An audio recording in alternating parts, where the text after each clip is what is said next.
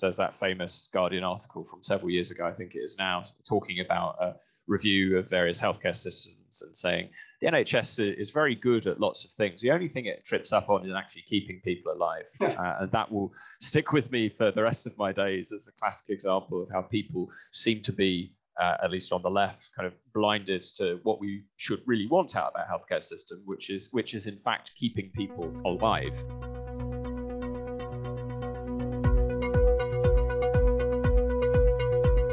Welcome to the Pin Factory, the Adam Smith Institute's podcast.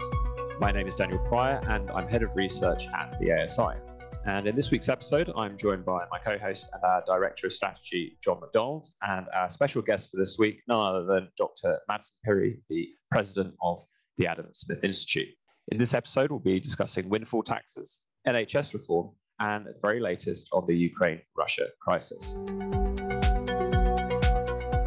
Labour, the Liberal Democrats, the Greens, and even some Conservatives have called for a windfall tax, as oil and gas companies see large profits as a result of global price rises. It was interesting to see our perspective on windfall taxes, that they are economically illiterate, being put to Ed Miliband on Channel 4 last week.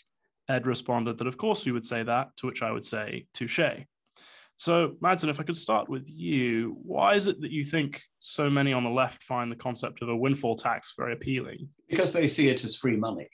Basically, whenever anyone on the left sees a pot of money, they invariably think, I could use that and spend it on my priorities rather than having other people spend it on theirs. It's very straightforward. That's what it means to be left-wing.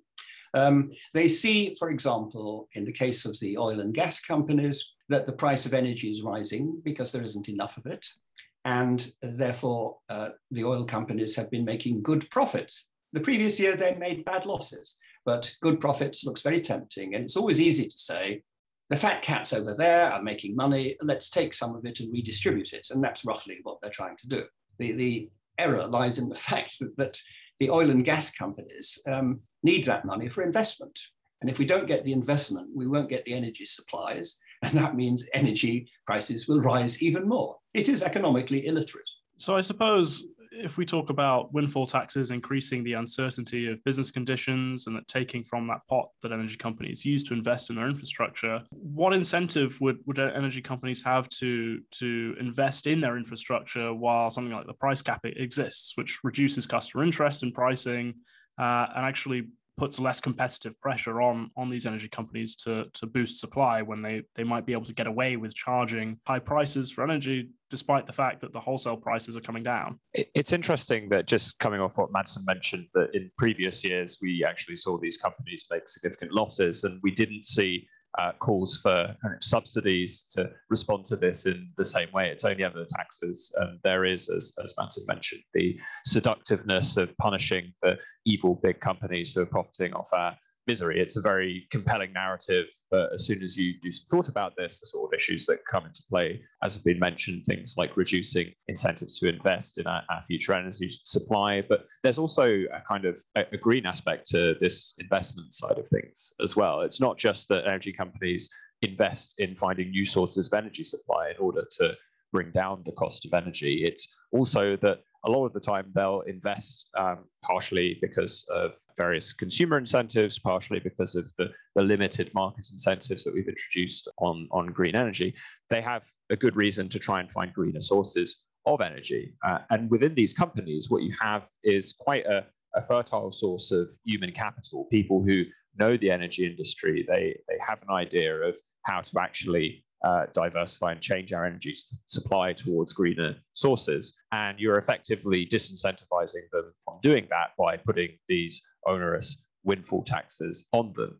And for me, I think there's often this, and Madsen, I know you mentioned this on the ASI blog, so I'll let you say a little bit more about it yourself, but there's this concern about the actual burden of taxation. It doesn't fall on companies because companies don't exist. It falls on individuals. Yes, the way I word this is at the end of every tax is a wallet or a purse. Companies don't have wallets and purses. What they do have is shareholders, employees, and customers. And the tax levied on the company is distributed between those three. And you think that you're taxing a fat cat oil and gas company. In fact, you're taxing either its customers, its employees, who won't be able to get wage increases, or it's the shareholders. And if it becomes less attractive to shareholders, the company itself doesn't get the investment it needs to maintain its supply. It is a fact that the big players, all of the big players in the energy industry, in the oil and gas market, all of them are huge investors in green technology. They see the future and they know we're not going to be digging that stuff out of the ground in 30 years' time.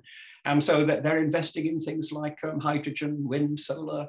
And if you take that investment pool from them, you will slow down the rate at which we're moving to a greener energy source. So I suppose if windfall taxes don't work, we're still left with the problem that many people will struggle to pay their energy bills, particularly as we come into April. Is there something that can be done to help people manage that price rise that isn't using a windfall tax to take from the energy companies and redistribute to people who are struggling? Dan, if I start with you and then come to Madsen. Sure. I mean, there's the pretty obvious point when it comes to windfall taxes that at least some of this tax increase, if it were to take place, and it doesn't seem like it is at the moment, thankfully, it would be passed on to consumers in the form of higher energy bills. So there's a certain counterproductive nature to this, not even solving the problem that its advocates are claiming to address. But in terms of what I would do, I think to some extent in the office, I think, and free marketeers have been on a bit of a fact-finding journey when it comes to what the best solution is.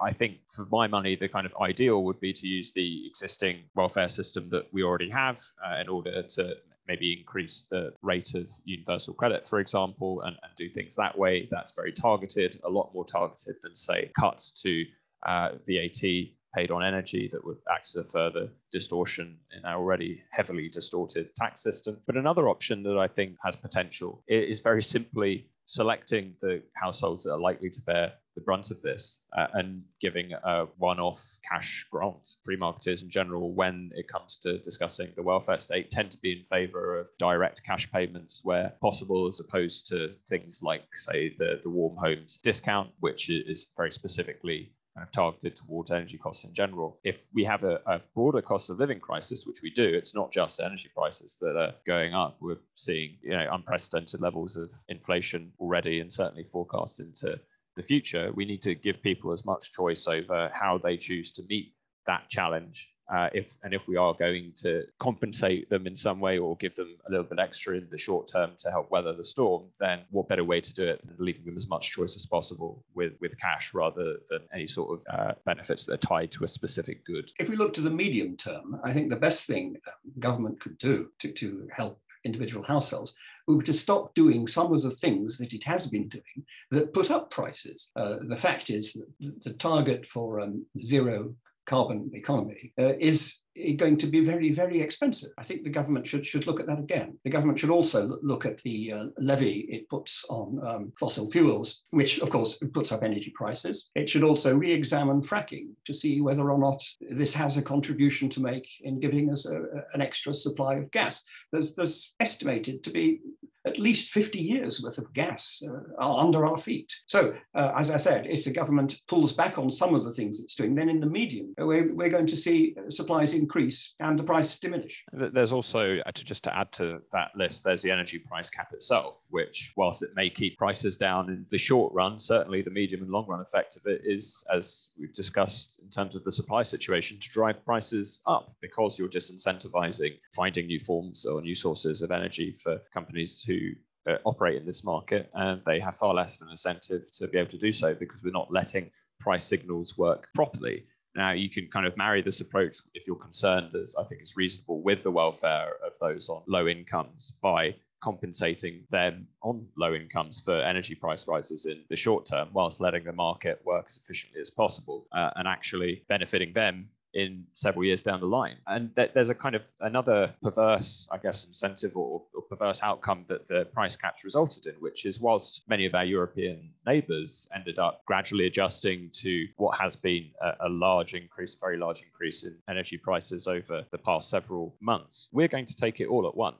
We don't have the luxury of adjusting our consumption on a monthly basis in response to our energy bills. And that, to an extent, has also distorted consumers' behaviour. Now, it's obviously very difficult in many scenarios to significantly reduce your energy consumption is something that's fairly inelastic in terms of demand, at least in the short run. But it's just kind of cutting off yet another avenue by which people would be able to use the market signal of energy prices to adjust their behavior. So the energy price cap isn't just bad from this lack of investment perspective. It's also bad in terms of consumers not having the signals they need to be able to respond to changing market circumstances. So, Madsen, I wanted to ask you quite a counterintuitive question. If the objective is to raise more tax revenue and perhaps to raise more tax revenue from the rich, is there a better way to do that than through a windfall tax? I rather take the Milton Friedman view that all taxes everywhere are basically bad. So don't expect me to come out in favour of particular taxes. Of course not. Well, on that note, let's move on to our next topic, NHS reform. Last week saw Health Secretary Sajid Javid admit that hospital waiting lists will not start falling for at least 2 years, with 1 in 9 Brits currently experiencing the NHS backlog firsthand. Although many other countries have also faced increased pressures on their health services as a result of the pandemic, comparatively poor NHS performance on various metrics in comparison to our international friends and partners has prompted calls for reform rather than simply pouring more money into the edifice in the hope that it will fundamentally change our healthcare system. John, going to you first on this. The government's action plan for clearing the backlog that was announced very recently basically involved a bunch of new targets, which sound very convincing to me. A network of new diagnostic centres, community diagnostic centres at that, our favourite, funded via the National Insurance contribution rise, and also greater transparency about waiting times via a new app. Do you think any of this will make a significant dent or will work at addressing the backlog? And is there anything else that we can try in the short term, at least, to alleviate what is a serious problem in the UK? That's an interesting question. I think more transparency around waiting times is always good. And it's good to see the NHS adopting new technologies as a means to help deal with waiting lists. I think something that's very important in reducing waiting lists is having pre-screenings through an app, right? So to stop you from having to go to the doctor itself. Having said that, I think there's probably more we can do in terms of getting the private sector involved. I think, for example, if the NHS misses an appointment within a specific window, that it should be opened up to the private sector, who should be able to take on the appointment, guarantee treatment within a certain time frame, and then for the NHS to pick up the tab. So I think that would really help in the long term. So utilising the private sector capacity that we have to a much greater extent.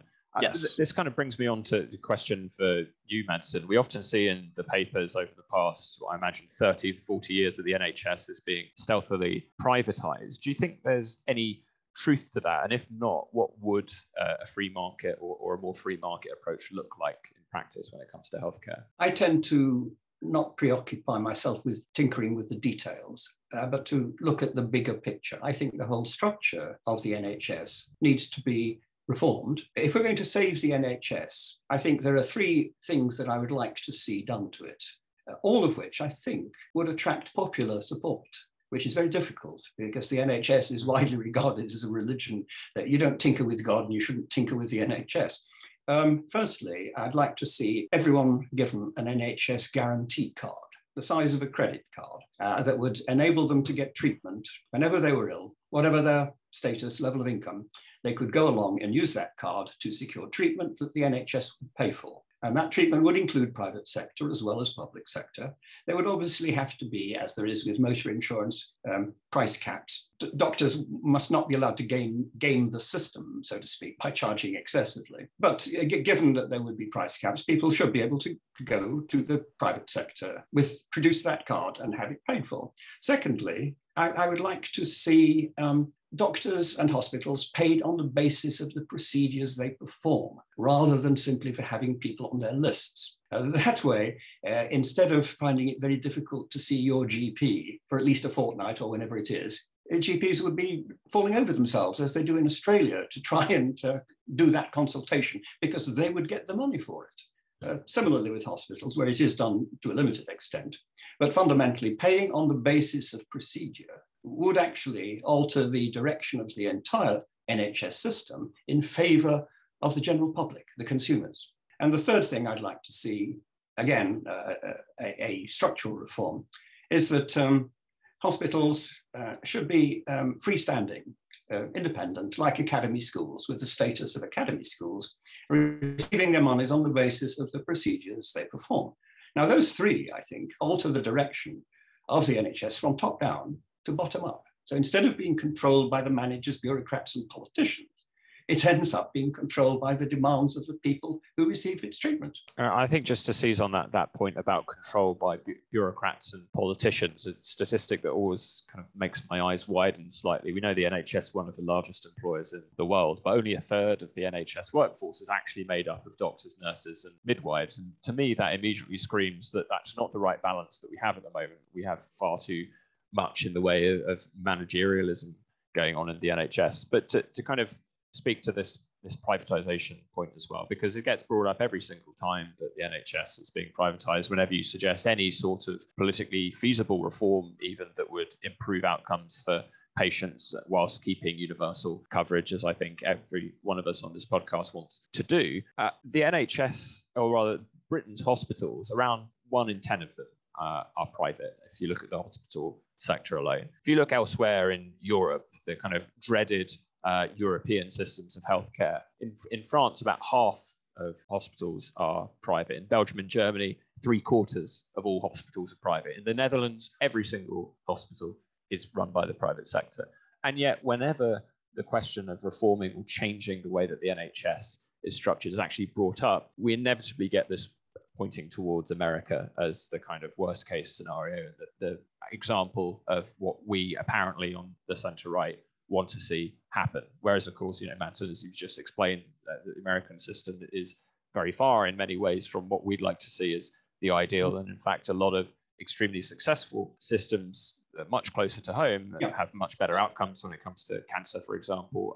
Can I interrupt you briefly just to say that if you look at the Australian system, I think that comes fairly close to what we'd like our NHS to be like. I mean, Australia for me is also a very good example. It exhibits a lot of characteristics that improve outcomes significantly. And you just have to look at the NHS's record in comparison to Australia's or indeed many other European neighbours to see that we could be doing much better than we already are. We could have much higher cancer survival rates. We could be improving outcomes for patients.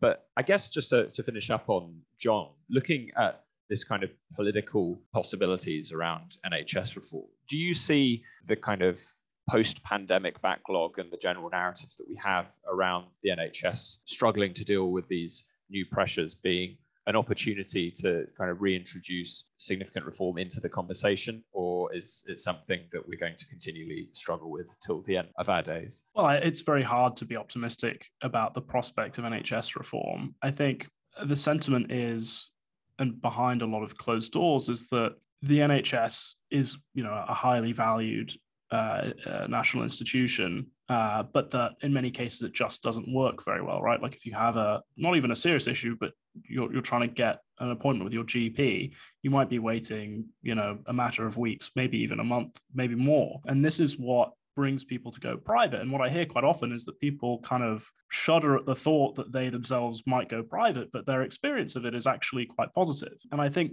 more and more people are realizing that going through alternative means than just the NHS itself being a point of healthcare might actually work better. I suppose as people do that and understand that the NHS can't cover all of their needs all the time, maybe we can start having a different conversation about it. But, as things stand, people feel that healthcare has to be a right, that the principle of universal or universally accessible healthcare must be preserved. Now, what I hope is that people understand that that doesn't have to be done in a way that means the NHS brands everything. But that's a very long and arduous battle, I think. In some ways, it reminds me of my experience talking to MPs when it comes to drug policy, because privately you'll get this, I agree that the current system doesn't work and that we need to change it. When it comes to actually taking any sort of public action or any sort of public statement, they think it's far too toxic. I don't think that's true with drug policy. I think to some extent it probably still is when it comes to healthcare, so that I have a bit more sympathy with them on that note. But I think we should probably move on now to our final section topic for this podcast, which is the latest on the ongoing Russia-Ukraine crisis. Over the last few weeks, there has been much discussion over increasing tension over Russian military presence on the Ukrainian border. I'd say the analysis I've seen falls into two main camps. The first being that Russia is committed to war in Ukraine, that in circumstances permitting, it would invade. The other being that this is mostly about regional geopolitics, that the Kremlin wants to see how far it can push NATO on the principle that a good defense is a strong offense, especially given that Ukraine can't join NATO unless it has stable borders. So, Madsen, starting with you, I know we've discussed this topic a little bit recently. With Russian state media reporting that around 40% of Russian forces have been pulled back from the border and NATO stating otherwise, do you think that de-escalation will prevail, or do you think that news that there might be some shift in troops back to Russia is more about Kremlinology and intelligence deception than anything else? I think it's a good starting point if we try to understand what are Russia's concerns. It doesn't mean we have to agree with them, but let's just see it from their point of view. 60 years ago, an independent nation, Cuba, decided to have armaments installed on its sovereign territory from someone it wanted to get armaments from. And the United States intervened to stop it happening because it didn't want its number one world challenger on its doorstep. And I think the Russians probably see the world in a very similar way. Ukraine is an independent nation, of course, as Cuba was, but the Russians don't want their number one world adversary on their doorstep. That's from their point of view. Now, of course, it's the right of the Ukrainian people to decide who they ally with and where their political orientation heads. But from Russia's point of view, I think they don't want Ukraine, obviously, to join NATO. Will they get a guarantee that Ukraine will not join NATO? The Cuban Missile Crisis had a secret clause, which is that the Russians withdrew the missiles that Castro had invited in return, the Americans withdrew Thor missiles from Turkey and Italy. That clause was kept secret. Now, the Ukrainian crisis might well be resolved by a similar secret agreement that Ukraine will not join NATO for at least 10 years. That calms things down, the tensions subside, and in 10 years, whoever is leading the world then can have another look at it. But I think it's possible to de-escalate by going some way to seeing the world from Russia's point of view and maybe giving them for the moment a little bit of what they want. And I think that view is actually echoed in what we've seen reporting on this recently, where it does seem like there are, behind under the table negotiations going on around a potential guarantee or at least promise that Ukraine will not join NATO for the foreseeable future. It's something that I think some German diplomats have been making noises on. It certainly seems like that's the main goal when it comes to Russia. And I think that you're right, Madsen, that in order to really understand how best to solve this crisis, you need to recognize that Russia is, whether we agree with them or not, and I'm sure in my case, I certainly don't. I think that's probably shared by all of you, but they are acting rationally. They're acting as a rational actor in this, and we should understand their action accordingly. Well, it kind of takes me back round to gas prices, which I suppose in part is caused by a Russian squeeze on supply. It's clear that Putin is flexing his international muscles at the moment. But I wanted to ask you both if there is an argument for trying to diversify energy supply away from dependence on Russian gas as a matter of foreign policy as well as financial policy. Well, we don't dig it out of the ground here in Britain. What we do is we get other countries to dig it out of the ground and then liquefy it and ship it across, and we buy it from them. The net difference to the environment is zero, because the same amount of gas is being produced, whether we produce it or whether we buy it from others who produce it. Yes, of course, we should diversify, but do recognize that gas is a very important bridge between dirty energy based on coal and clean energy based on nuclear, wind, and solar. It's very important that we have access to gas. We're buying American gas at the moment. I think it's also worth noting, yes, I agree we should diversify supply, and a good start to that would be, as we mentioned in the first section of this podcast, restarting, or at least exploring fracking as a possibility in the UK once again, given the moratorium that was placed on it several years ago. But I would caution against putting too much emphasis on the kind of strategic needs to diversify supply in the event of war, because one of the things that can help to prevent war, or at least encourage positive and good relations between different countries, is significant amounts of trade. And of course, you can see this coming up in bad ways with Germany their increasing dependence on Russian gas being probably one of the leading countries in basically calling for acceding to some of Russia's demands because they are so worried about the impact that would have. Well, that wouldn't be the case quite as much if they hadn't closed down their nuclear power plants, but that's another story.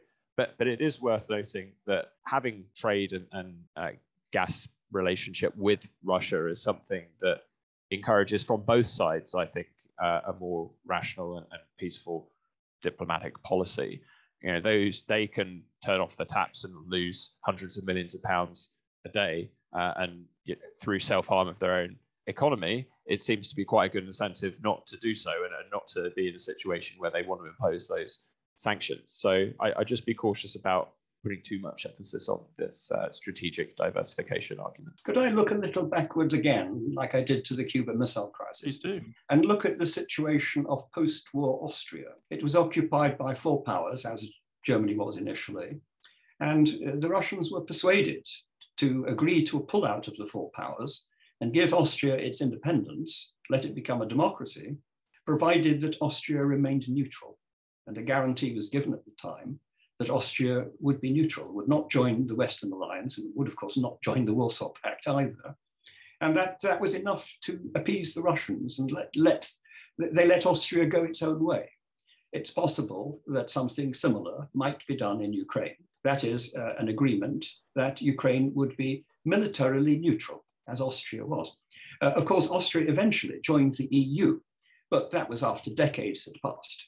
So, as I say, the road is open to diplomacy, and there are several solutions, some of which we've seen work before, and they could work again. And I do worry sometimes that in recent days, what we've seen is seemingly some positive developments in the diplomatic sense. Seems like Russia, at least publicly, has been talking about a climb down or reducing troop numbers, etc. But that does not reflect the situation on the ground at the time of recording this podcast on Wednesday. You've seen actually today that Russia's ambassador to the EU saying that we're not going to invade today because wars in Europe rarely start on Wednesday. I have no idea of the empirical validity of that comment, but last night we saw various arms of the Ukrainian government, their websites go down from a cyber attack. We don't know who did that. We may speculate as to the perpetrators there, but their Ministry of Internal Affairs, the Foreign Affairs Ministry, all the websites have gone down. And it seems as though actually more troops are starting to be deployed on the Russia-Ukraine border, not less. So we're certainly not out of the woods yet. And I'm still kind of rating, at least from my perspective, the likelihood of an invasion to be significant. Yes, and the American intelligence service is doing something that they've never done before. That is, they are releasing, making public their intelligence findings. They're letting the Russians know that we see what they're doing. We make it public. Now, previously, they've withheld that information in order to not let adversaries appreciate how good their intelligence is. Now we're doing the opposite, releasing the intelligence in order to preempt Russian actions. If we know about it, then it increases the chance that they won't do it. Now, almost certainly, we now know our intelligence services from our satellite images and the like. We know whether or not there are troops going back. It's something that is a question of fact that someone on our side knows. But we're not being told. All we're being told is we've seen, that we'll judge them by their actions, not by their words. I remember seeing a tweet this morning which showed that a new bridge had been built on the Russian side of the border and being tweeted out by US intelligence services and making it very clear, we see what you're up to. Yeah. And just a kind of final comment on this from me, there does seem to be this, I think, overly optimistic narrative around the likelihood of invasion because actually, in the grand scheme of things, 100,000, even 150,000, as some estimates say, the amount of troops on the border, that's not enough to take all of Ukraine, and let alone occupy it for a significant period of time. I think that that's true, but it's also underestimating the power of the Russian military to undertake a more lightning or a blitzkrieg invasion, and just how much firepower these battalion tactical groups, as I believe they're called, actually pack. People will compare it to the US and Afghanistan, but it seems as though Russia's main aim is not to, of course, annex the entirety of the Ukraine. There are various other things that it would do, I think, to try and set up more of a buffer state to NATO, and it's not about just a land grab for its own sake. So just in conclusion, I am concerned still. I remain very concerned about the likelihood of an invasion. I have a final question if either of you two would be interested in having a crack at it. So I saw today in the Telegraph, Ambrose Evans-Pritchard praising Russia's economic model, that it's really focused on driving down national debt, which is now at 18% of GDP, which is the 6th lowest in the world, and it looks like it'll get even lower than that.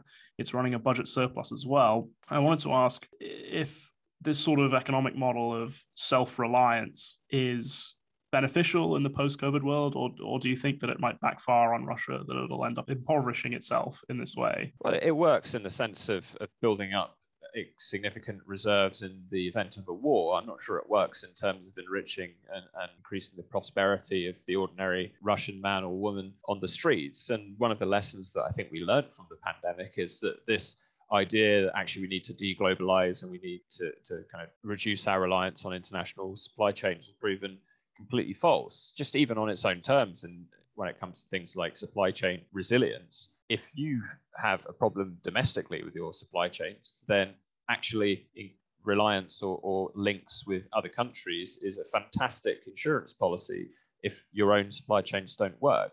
And actually, I think that globalization has increased resilience on net rather than decreasing it. So from that kind of strategic argument, I think that it's fundamentally flawed. But also there's just this question of, well, global supply chains, specialization, the division of labor, comparative advantage and trade between countries, all of these things that Smith and Ricardo talked about several hundred years ago, they still work. They're still true. They still make us wealthier, richer, happier, and more able to do what we want. You can make yourself self-sufficient for strategic reasons, but do bear in mind that the price of doing so is that you make your own citizens poorer. Now, you might wish to be self-sufficient, as I said, for strategic reasons, but when you deny your citizens the access to foreign goods, then you're making them poorer than they would otherwise be. So there's a price to be paid for self-sufficiency. In my view, it's not worth doing. We left a self-sufficient world a long time ago, and if we go back to it, then we'll be undoing some of the gains we've made in curbing world poverty over the last 3 decades. Well, on that note, I think it's probably time to bring this episode of The Pin Factory to a close. It's been an absolute pleasure to be joined by my co-host, John Macdonald, our Director of Strategy, and our special guest for this week, Dr. Madsen Pirie, the President of the Adam Smith Institute. If you like what you've heard, then please do like and subscribe to us on your chosen podcast providers, and we will see you in a couple of weeks' time. We're taking a very short break next week for yet more banter analysis. Thank you for listening.